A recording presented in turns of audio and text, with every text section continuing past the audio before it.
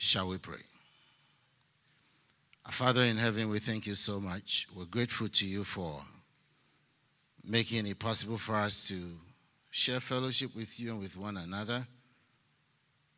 I pray, my Father, that you take possession of my members, speak through me, minister to your people. Let your word come expressly. Drive it to the hearts of your people, that not only will we hear your word, but we will heed your word. This we have prayed in your Son Jesus' name. Amen. God bless you. All right. Again, Pastor Bank, thank you for paying the price to bring the shift and the alignment. Introduction of the grace message has radically changed my life, and I've had to work overtime so I can catch up with all of you because you are sitting directly under it, and I'm having from close to 7,000 miles just have a peep into what is happening here. But I'm here to let you know, Pastor, that having followed what is happening in the house, Work Fund is in good hands. With Pastor Tosing and Pastor Shina and the Pope and Pastor Landry and all of you, Work Fund is in good hands. And I think you should give the Lord a hand clap for that. Amen.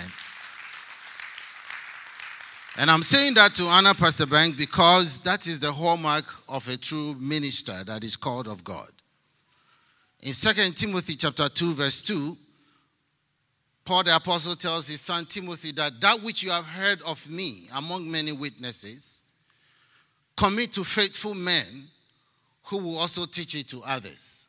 In other words, the success of a man's ministry is measured in the ability to replicate itself. And the message must go at least 4 levels or 4 generations. From Paul to Timothy to faithful men who would give it to others also. And so I am a product of your direct revelation, and so is the countless numbers of people that you have influenced. And so I am grateful to God that you paid the price to put us in this position where we can properly align with the vision of God. Hallelujah. The Judaizers who followed Paul wherever he went and challenged his ministry and message of grace in Corinth were actually challenging his apostleship. You know, we've got the first letter of Corinthians and then the second letter of Corinthians. The first letter to the Corinthians is an issue-oriented letter. Issue-oriented. And so Paul established the church in Corinth around 53 AD and then left to Ephesus and other places. He gets a letter from the household of Chloe, and they posed series of questions to him as to how a Christian needs to behave himself in the house of God. And so in response to those series of questions, he pens the first letter to the Corinthians. And so the first letter to the Corinthians is an issue-oriented letter. You read it and you hear things like, I have heard that you are treating the Lord's table as a common meal. He addresses that. I have heard that you are taking each other to court over trivial matters. He will address that. I have heard, so it's an issue-oriented letter. 2 Corinthians, however, is a letter that he writes back to them in defense of his apostleship. Because the Judaizers have also come back to Corinth. They have this tendency of going right after him and challenging his apostleship and telling them that Paul is not a true apostle. So he had to write 2 Corinthians to defend his apostleship. And so in chapter 4, verse 1 and 2, for instance, of the book of 2 Corinthians, you will read these words. It says, therefore, since we have received this ministry, just as we have received mercy, we faint not. Now he begins to create a contrast between himself and then those Judaizers. He said, we have renounced the hidden things of dishonesty. That's verse 2. We are not walking in craftiness, nor handling the word of God deceitfully, But by the manifestation of the truth, we commend ourselves to every man's conscience in the sight of God. In other words, this is the difference between us and the Judaizers. We are not fake apostles. We are the real apostles. In chapter 3 of 2 Corinthians, they were even accusing him of not having the right credentials. And so Paul comes and says that we don't need credentials. 2 Corinthians chapter 3, verse 1 to 3. He said we don't need credentials. When we look at you, you are letters. The people that sit under my ministry, you the Corinthians, I don't need letters of commendations from any institution. You are my letters that is written and read of all men. Amen. So Pastor Bank, we are your living epistles. But I'm here today to affirm the grace message and share with you for the few minutes I have left a message I have titled Grace in the Old Testament. Grace in the Old Testament. The grace message is not tangential to the gospel. Neither does it form the major part of the gospel, but the grace message is the gospel. The grace message is at the core, the front, and the center of the gospel. In other words, if you don't have the grace message, you don't have the gospel. You don't have a choice in the matter. You can't say, oh, you grace people will be here and we will be here. We'll do half of the law and we'll do half of grace. No. If you do half law and half grace, then you don't have the gospel. Because the gospel is grace. And grace is the gospel. Why is the grace message relevant? It's relevant for two reasons. Number one, it's relevant and it's important and doctrinally sound because no human being, as long as he remains a human being, can ever cross the line of infallibility. You can never meet the righteous standards of God on your own.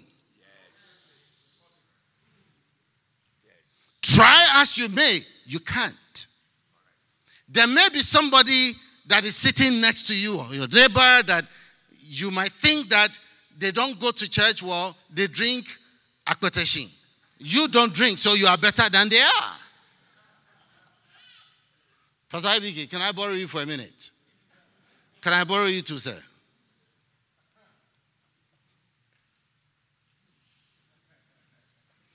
All right. Pastor IBK and Brother Greg here, clap for them.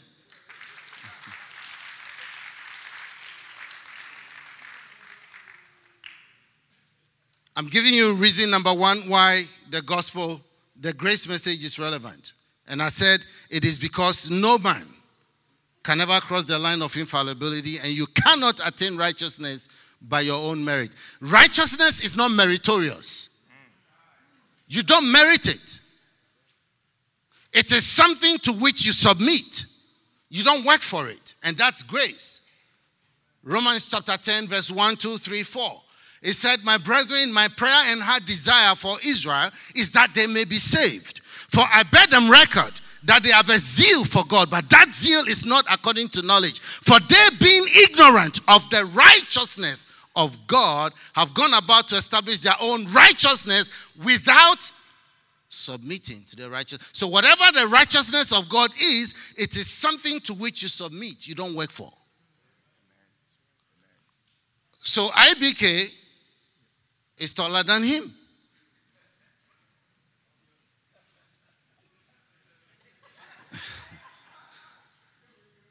So IBK can look at Brother Greg and boast to him that I am taller than you are. Because IBK is using his own moral codes and standards as his standard. He drinks akoteshin. He does not. Anyway, how many of you know what akoteshin is? Do you call it akoteshin in Nigeria? It's this local gene that is brewed in Africa. The thing is, anybody I've ever seen drinking that thing, when they sip it, they squeeze their face. Because of the potency. It's called Kai Kai. It has so many names. A lot of euphemisms. Akpeteshi, Kai Kai, Ogogoro. God will deliver all of you. In Jesus' name, say amen. So because IBK is taller than him, or his moral standards are higher, he can look to him and said, he is a sinner and I'm righteous. IBK could say that because he's making his own ability the standard. But IBK, both of you, reach out and change the light bulb there for me. Oh, you're taller than him. Reach out and change it. You can't. Okay. The moment the standards of righteousness was increased, he can no longer boast in his ability. For all have sinned and fallen. So regardless of his height, when Jesus stands next to him in his righteousness, all of a sudden he is a short man too. Please take your seats. So righteousness in your own eyes is foolishness. Because the standard to measure righteousness is not your ability to make happen.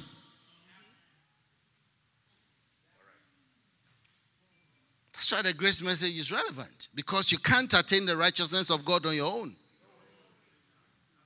The second reason, which will transition me into the main message, is the fact that the grace message has always been God's plan of salvation throughout redemptive history.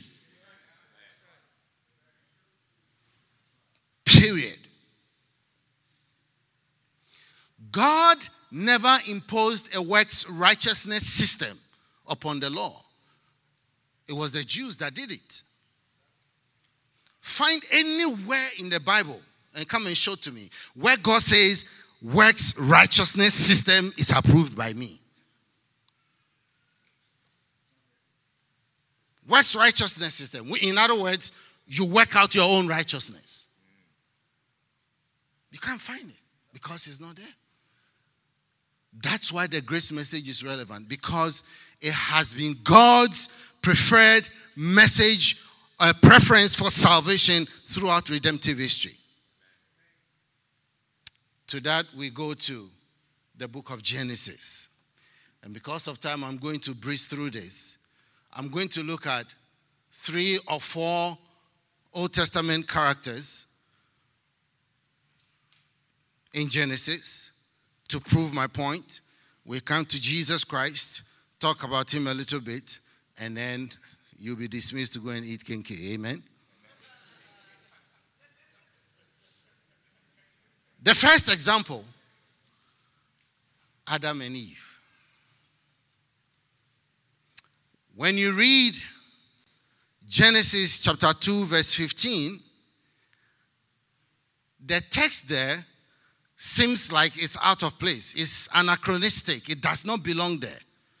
Because it's talking about some things, how God made Adam in chapter 1, 27, chapter 2, God makes Adam fall asleep, and then he creates Eve out of him and things like that. And then it's like Moses, who is the writer of Genesis, just puts verse 15 there as if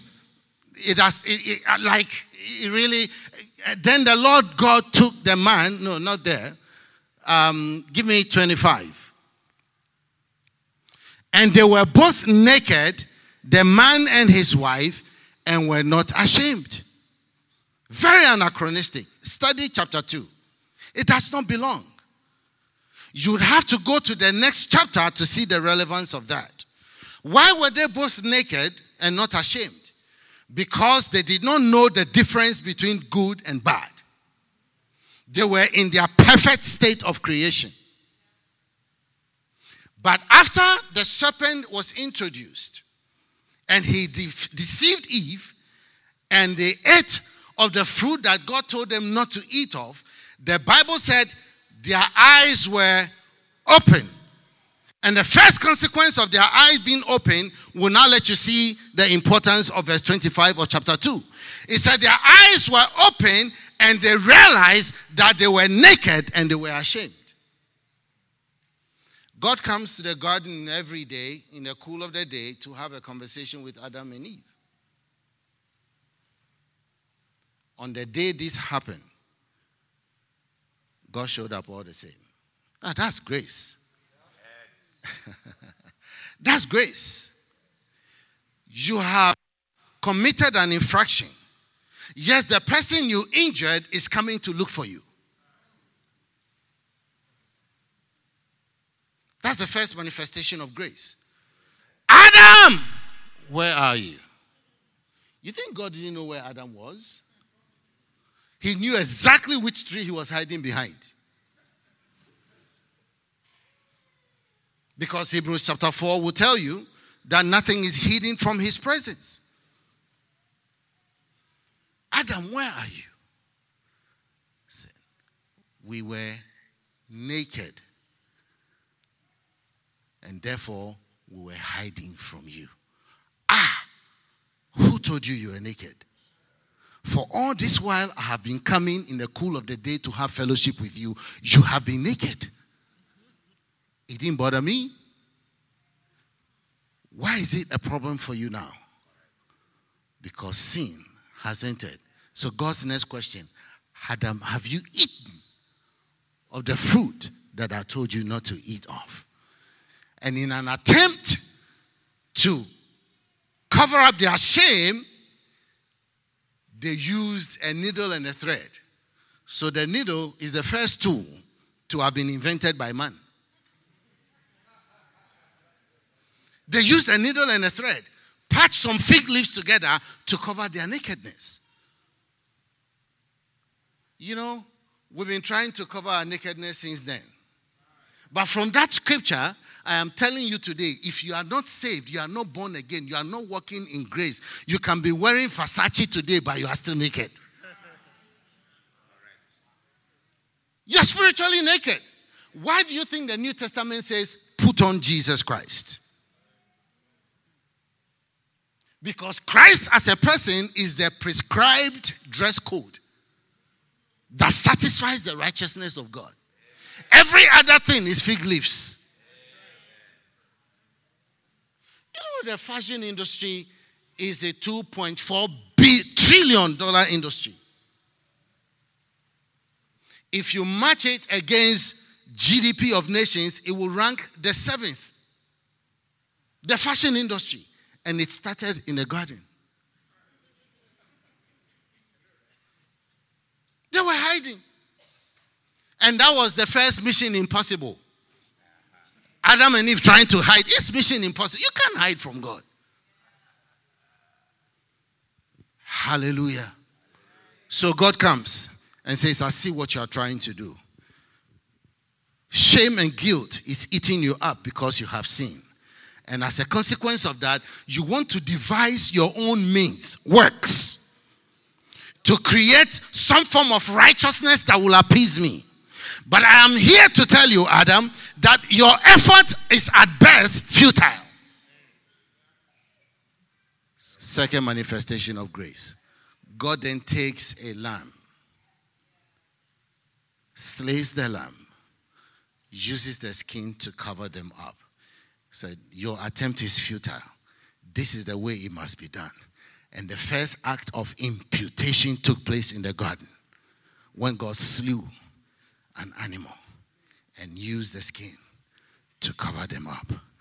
Subsequent, throughout the rest of the scripture, slaying of a lamb or an animal by way of imputation becomes a major motif. The same thing happened to Cain and Abel. Abel was accepted. We shall come to him. And so you have one man, a lamb for one man. By the time you come to Exodus chapter 12, during the Passover, God says, take a lamb and slay it. Use the blood on the lintel and on the doorpost. For when the death angel comes and sees the blood, it shall jump over it or pass over it. So in Exodus chapter 12, you had a lamb for a family.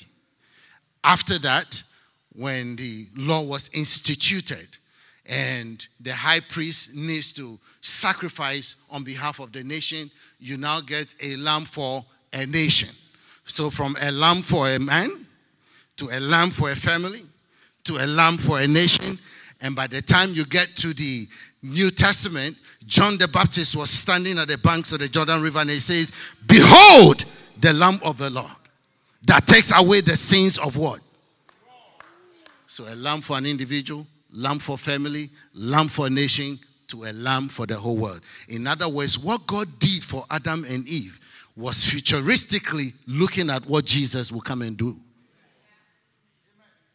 Why is that important? That is important because that is the only way we can be imputed with righteousness. Hallelujah. Thirdly, for Adam and Eve. So number one, for Adam and Eve, God slays an animal. Secondly, God gives them a promise in chapter 3, verse 15. It became the first messianic prophecy way back in Genesis chapter 3, talking about Jesus Christ. I'll put enmity between you, talking about the serpent and Eve, between you and the seed of the woman. He shall bruise your heels, and in the process you will bruise his heels. God gives them a prophecy or a promise about a seed, which is the seed of the woman. It is interesting. Why is Jesus the seed of the woman? He is the seed of the woman because his conception was without the participation of a man. Men usually produce seed for women to conceive. But in his case, he is the seed of the woman because there is no human being, male participation in his conception. So he is the seed of the woman. So the second act of grace that God gave to them was the fact that he made them a promise of a seed that will come and bring redemption to humanity. This is way back in Genesis. The third act of grace was when God drove them away from the garden. Now, somebody will say, well, that is harsh. But it was an act of grace. You know why? God says, now that your eyes are open and you know good from evil, we need to drive you out of here, lest you go and also eat of the tree of life, and then you live forever in your sinful condition. So because I have a plan to redeem you and the rest of your tribe in the future, I've got to put up a plan where I will save you from yourself.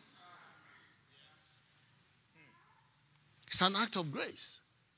Driving them out of the garden and planting cherubims with flaming swords to guard the tree of life is an act of grace.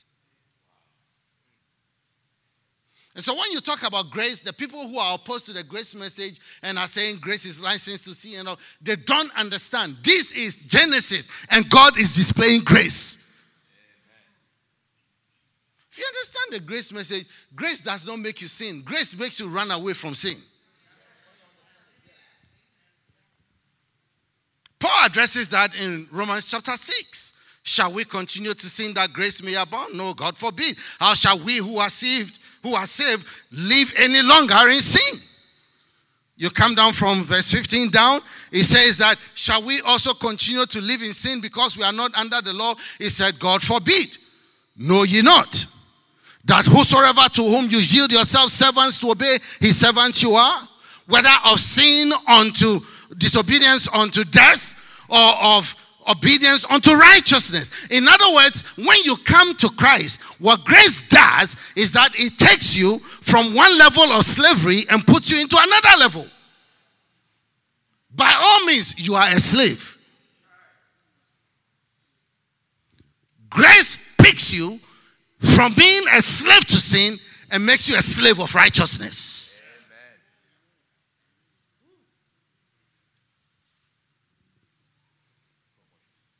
Second character, Old Testament character. Not very far from Adam and Eve. We come to Cain. Did you know that Cain and Abel were never instructed by God to bring a sacrifice? That's the erroneous idea we have, but that's not what the scripture says. They just brought sacrifices to God. God never asked for it. Abel came by way of what I presume his parents would have taught him, that this is what God did for us to cover our nakedness. So he followed their example and brought a lamb. And the lamb was accepted. Cain, on the other hand, decides he will bring fruit. That was not accepted. And he was enraged. Where's the act of grace here? In his anger, God calls him, chapter 4, verse 7, and cautions him. He says, why are you angry? If you did right, will you not also be accepted? Or in other words, if you do right, you will be accepted. You know what that means? It means that if Cain had reversed courses and gone back to take an animal and sacrifice that animal, it would have nullified his initial sacrifice. Are you getting what I'm trying to say? There is something about the blood. Even in Exodus chapter 12, did you know the target for the death angel in Egypt during the Passover was the firstborn male sons of the Egyptians? And the chief target was the son of Pharaoh. Did you know that if Pharaoh's son had made his way into a Jewish home that had the blood, he would have been saved? Because it has nothing to do with the personality. It has to do with the symbol. Revelation 13:9. He is the Lamb of God that was slain from before the foundations of the earth.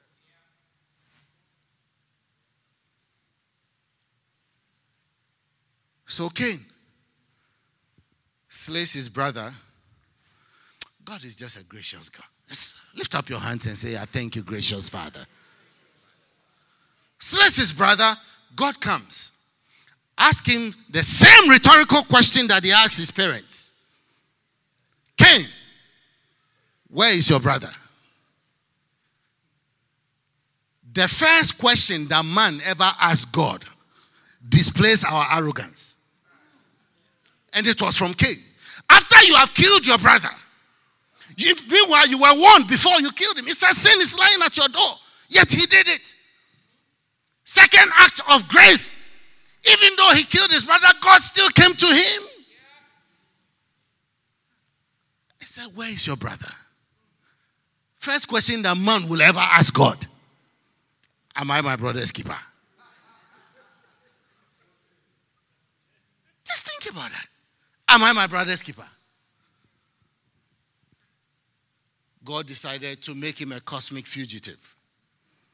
He said, I'm driving you away. You'll be roaming the surface of the earth. Now, this cosmic fugitive now gets into a dialogue with God. He said, oh, by the way, since you have driven me away and I'll be wandering all over the planet, when somebody kills me, won't they slay me? Look at the graciousness of this God. Anybody who tells you the grace message is not proper doctrine, tell them they need to go and study their Bible. God has been a gracious God throughout redemptive history. This convicted murderer is going into a negotiation with a God that he has inflicted insults upon. God says, I will put a mark on you, that you will be protected. Not just that. Again, Pastor, God told him, whoever slays you, I will take vengeance on them 7 times. You tell me God is not gracious? For a man that has committed such a heinous crime, God is saying, whoever touches you, I will slay them 7 times. You know why? Because God is prodding him and nudging him in the way of repentance. You have to look at verse 7 to see that. He said, when you do it right, the way your brother did, you will be accepted. In other words, find some common sense. Go grab a lamb and come and bring it to me, and I will accept you. That's grace, y'all.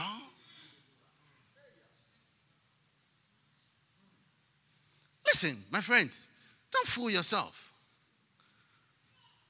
Step away from the arrogance of your self-righteousness.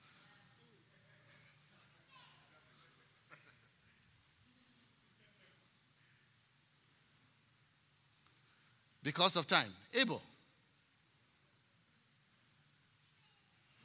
Abel also brings a lamb and he's accepted. Now you have to come to the book of Hebrews chapter 11.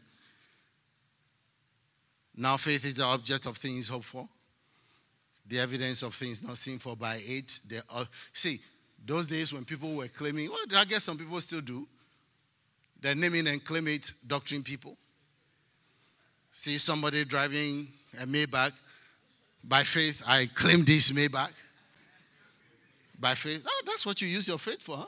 To acquire things. Read Hebrews chapter 11, verse 1. See, he said, well, by faith. Faith is the substance of things hoped for, the evidence of things not seen. I haven't seen this, but I receive it. Your Maybach, I got it. Yeah, you know. When you tell from the tongues they are even praying, you know he's not going anywhere. But there's another definition of faith in that same verse 1. It said, for by it, the elders obtained a good report. That's also another definition of faith.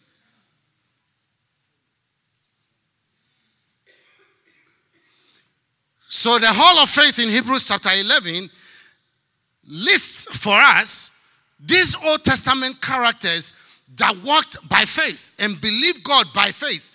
And by extension, they walked in grace. The first on the list was Abel. Adam and Eve were skipped, not necessarily because they sinned, but because they didn't have to exercise faith in God. They saw God. They talked with him.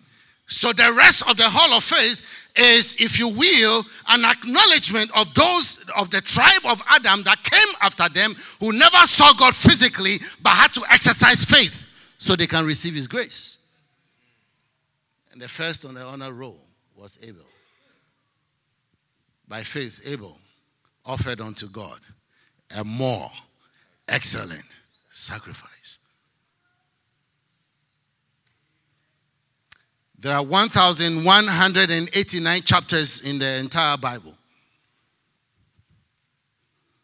And of these 1,189, the first 11 chapters are the foundation for the rest. In these first 11 chapters, there are 4 consequential events that took place. The creation of all things, the fall of man, the Tower of Babel, and the universal deluge, the flood. During these 4 consequential events, God raised 3 men, according to Hebrews chapter 11, that would defend him and walked by faith in grace. Abel. The second person is who we are going to talk about next. Enoch. Woo. By faith, Enoch walked with God and he was not found. Enoch, unlike Abraham, sir, was not the father of many nations. Enoch did not build cities like Cain did. Enoch never built an ark like Noah did. In fact, if you judge him by the standards of our day, Enoch would have been a failure because he never had any earthly possessions. Yet the Bible deemed it fit to record him in Hebrews 11. By faith, Enoch walked with God and he was not found. Even though he was not the father of many nations, even though he never built a city, even though he never built an ark, he had this testimony that before his translation, he pleased God. That was his testimony. I don't know about you, but I have to forget all the look. You can't give me every Thursday I'm hosting my school. Oh, by the way, Pastor, since you left, I've registered the school. It is called the Word Institute. We meet on Thursdays where I teach pastors. You can't give me a pot of gold to give you my Thursdays now. I won't do it. Why? I want the testimony of Enoch. That before my translation, I should have this testimony that I please God. How did he please God? Genesis chapter 5. Enoch was 65 years when he gave birth to his son. The name of the son is Methuselah. The meaning of Methuselah is son of the dart or son of the javelin. How many of you know javelin? When you throw the javelin, wherever it lands, it makes a mark. Just look it up, my friends. Son of the javelin. Why is he son of the javelin? Another meaning of Methuselah is when he is dead, it shall come. In other words, wherever his life terminates or lands, it will make a mark. What will come? The universal deluge.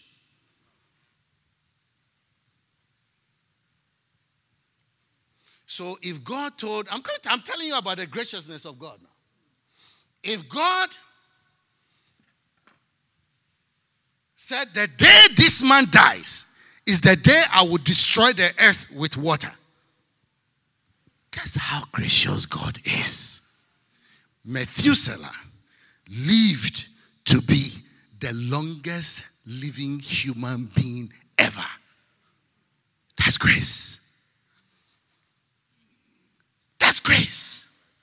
Are you understanding what I'm saying?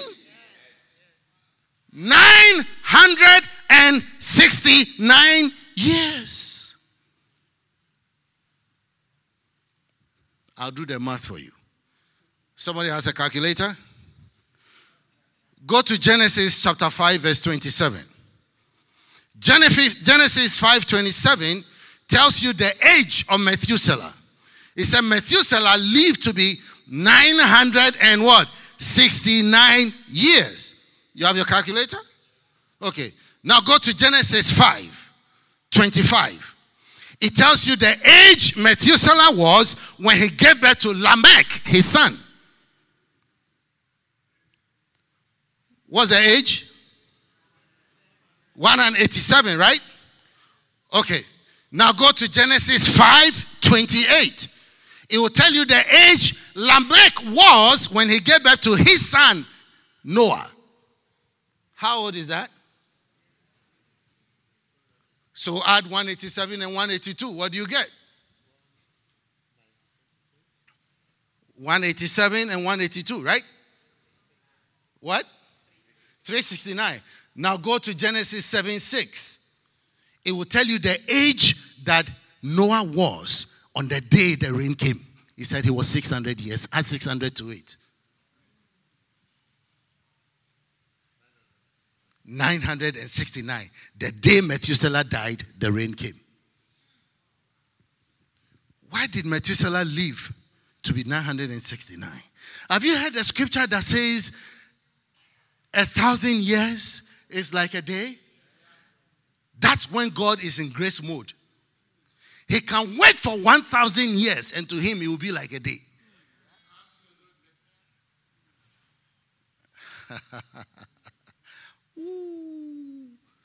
You want to tell me that grace is a New Testament phenomenon? You must not know your Bible.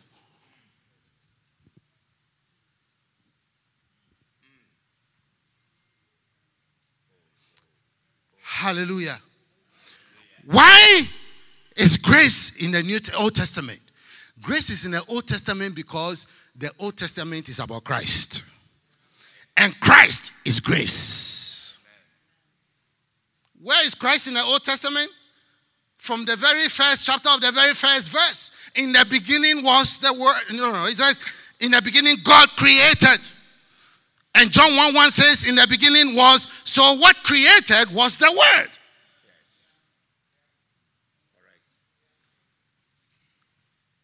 Listen, my friends. God never imposed a works righteousness system upon the Old Testament. There is enough scripture in the Old Testament for Old Testament saints to have gotten saved by grace. Amen. Before you stone me, let me prove it to you.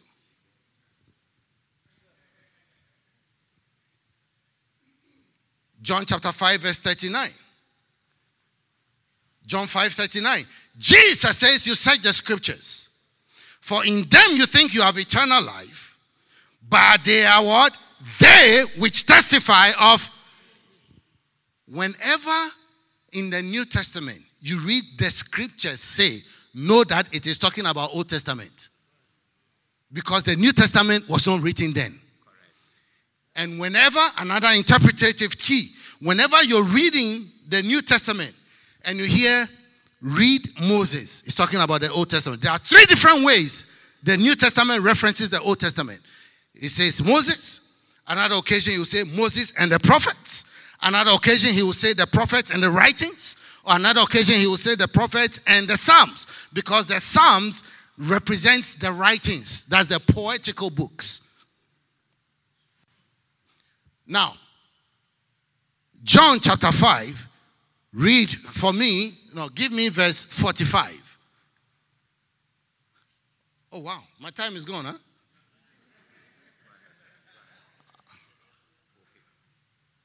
He said, do not think that I shall accuse you to the Father. That's Jesus talking to the Pharisees. There is one who accuses you. In other words, on the judgment day when you stand before God, I will not be the prosecution witness against you. The prosecution witness against you will be Moses, in whom you trust. 46. For if you believe Moses, you would have believed me, for he did what?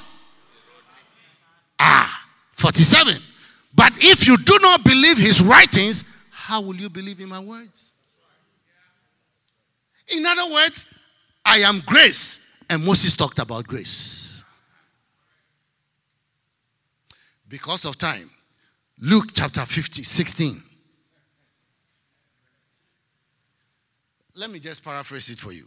In Luke 16, you know what is there. Lazarus and the rich man. The story that Jesus concocted to make a point. They both died and they went up. Lazarus, because he was a descendant of Abraham, went to the bosom of Abraham, and the rich man went to hell. The rich man was in torment, saw Lazarus enjoying. He said, can you dip your finger in water and come and cool my tongue? Abraham said, it's not possible. There's a fixed gulf between the two of us. He said, the next thing he said is, okay, if that is so, send him to go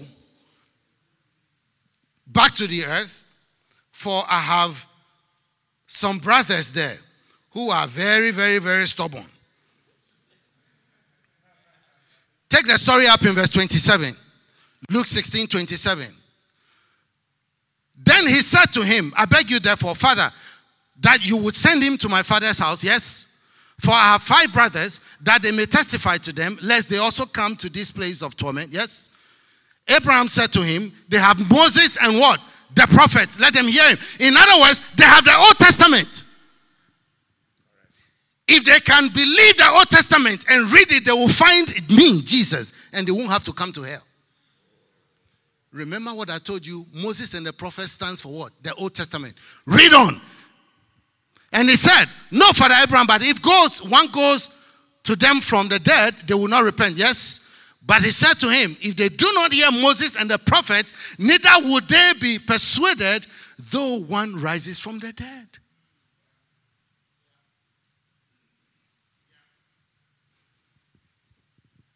Grace is throughout the Bible. Because the Old Testament is full of grace. Why? Because it speaks about Jesus. 2 Timothy chapter 3, verse 15, 16, 17. And from a child, verse 15, from a child, thou hast known the Holy Scriptures, How that it is able to make the wise unto salvation by faith, which is in what? Christ Jesus. You have known the Old Testament since you were a child, that it can give you salvation by faith in Christ. The Old Testament. All scripture is written by the inspiration of the Holy Spirit and is profitable for doctrine, for reproof, for correction, instruction in righteousness, that the man of God may be perfect, thoroughly furnished unto every good work. Acts chapter 8. The Ethiopian eunuch was coming. He's a proselyte to Judaism. Was coming back to Ethiopia. He was the chief financial officer of Candace, the queen of Ethiopia. And then he was reading the book of Isaiah 53. He was reading it. The Holy Ghost picks up Simon from the middle of a revival. He said, go to the wilderness. He gets there, Philip. He said, join yourself to him. He joined himself to him. And he said, do you understand the scripture you are reading? He said, how can I understand? Unless somebody explain it to me. And the Bible says, Philip, beginning at the same scripture, preached Christ unto him. Christ is throughout the Old Testament. Genesis 3:15. I put enmity between you and the woman, her seed and you. He shall bruise your head, you shall bite his heel.